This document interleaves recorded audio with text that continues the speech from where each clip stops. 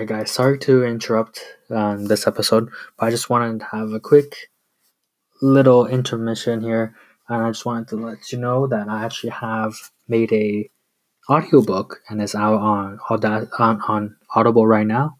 It's called Cupid's Resignation. It's about finding love and relationships. So if you guys want to check it out, I'll leave the link in the description and then you guys can go check it out. Alright, that's it. Continue with the episode.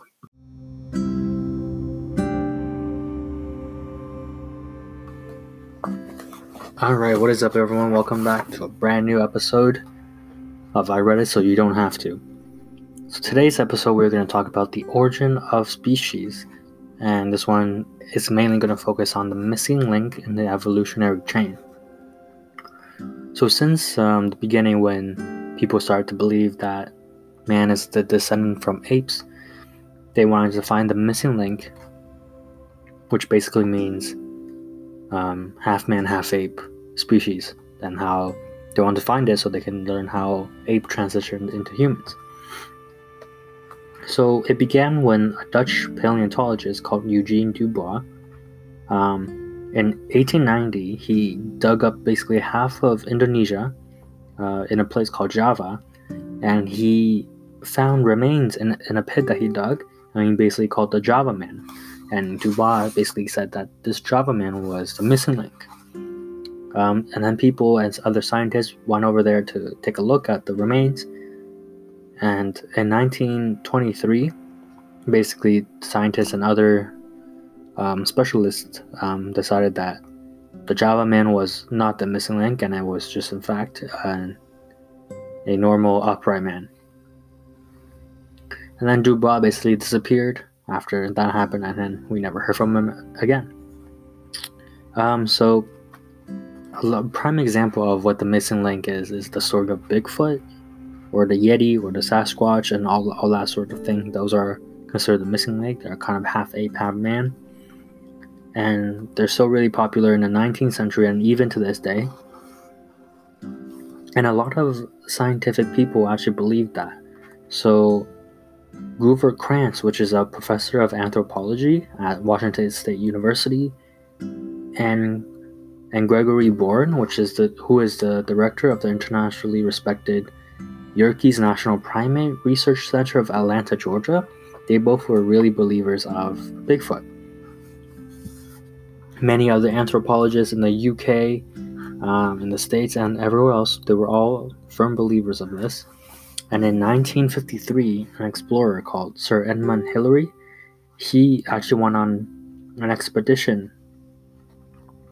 to find the Bigfoot in 1960, because he was said in 1953 he saw the Bigfoot, and then in 1960 he wanted to go gather evidence of it. And during his expedition in 1959, an actor called James Stewart, he actually got a skeletonized Yeti hand from the Tibetan monks, and he was able to get it back to London for examination. But after examination, they found nothing of it, and it was just a Neanderthal's hand. One of the main problems of the missing link theory is that no one actually said there was a missing link. Darwin never suggested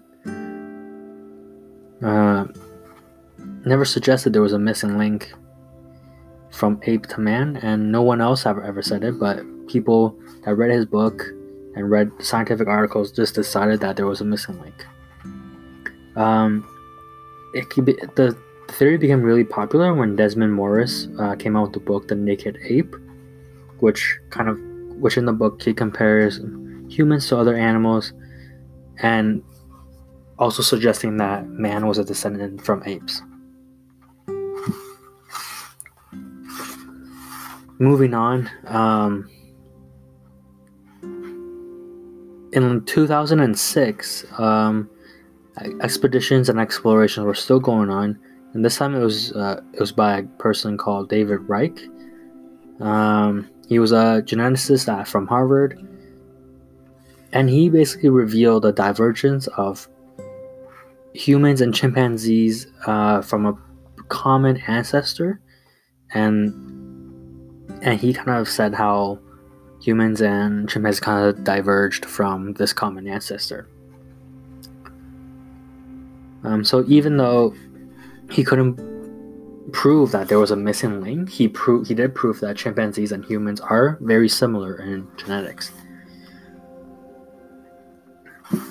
And even still, the idea of the missing link still went on, and people were still trying to find it. And in the 1990s, Charles Dawson, who was an archaeologist, dug up half of Sussex, and he found the Peldown man, and he basically said that was the missing link. But it just turns out that the skull was human, and then the jaw and teeth area were chimpanzees, but there was chemicals and like obvious fraudulent properties of it. But we don't know who actually it was that made the fraudulent thing, but it just proved that it was wrong. And in 1974, bones were found in Ethiopia, and they were called Lucy, which was the first chimpanzee-like skeleton structure that they found. So in the later years, in 2010, a similar version of Lucy was found, but older and taller. But no one from the dug site said that this was the missing link. It was just all of them just said like they just found a very chimpanzee-like bone structure. So in the Soviet Union in the 1920s, a biologist called Ilya Ivanovich Ivanov, he started the Human Z Project.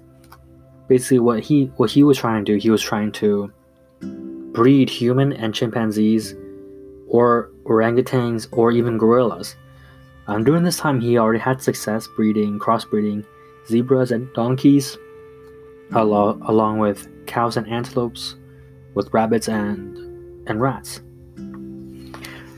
So in 1925, Ivano got funding from the Kremlin, and then he went to Africa to conduct this experiment with the sun.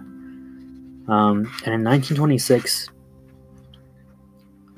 Ivanos basically did the first round of the experiment, so where he brought human sperm and put it into female chimpanzees and tried to see if they could breed. But no results came from that. And then he did another second round of experiments around 1927, but this time with female humans and chimpanzee sperm. Still, again, there was no results, and it was a failure. And by 1927, the French were kind of getting unsettled by it, and then they forced them to go back to Russia. And after many years, in 1980s, there was the first case of HIV and AIDS, and as we know, HIV was derived from monkeys and such thing, and we still don't know the exact cause of how HIV got into humans, but some people are saying that it was from Ivanov's experiment, from trying to crossbreed chimpanzees and humans.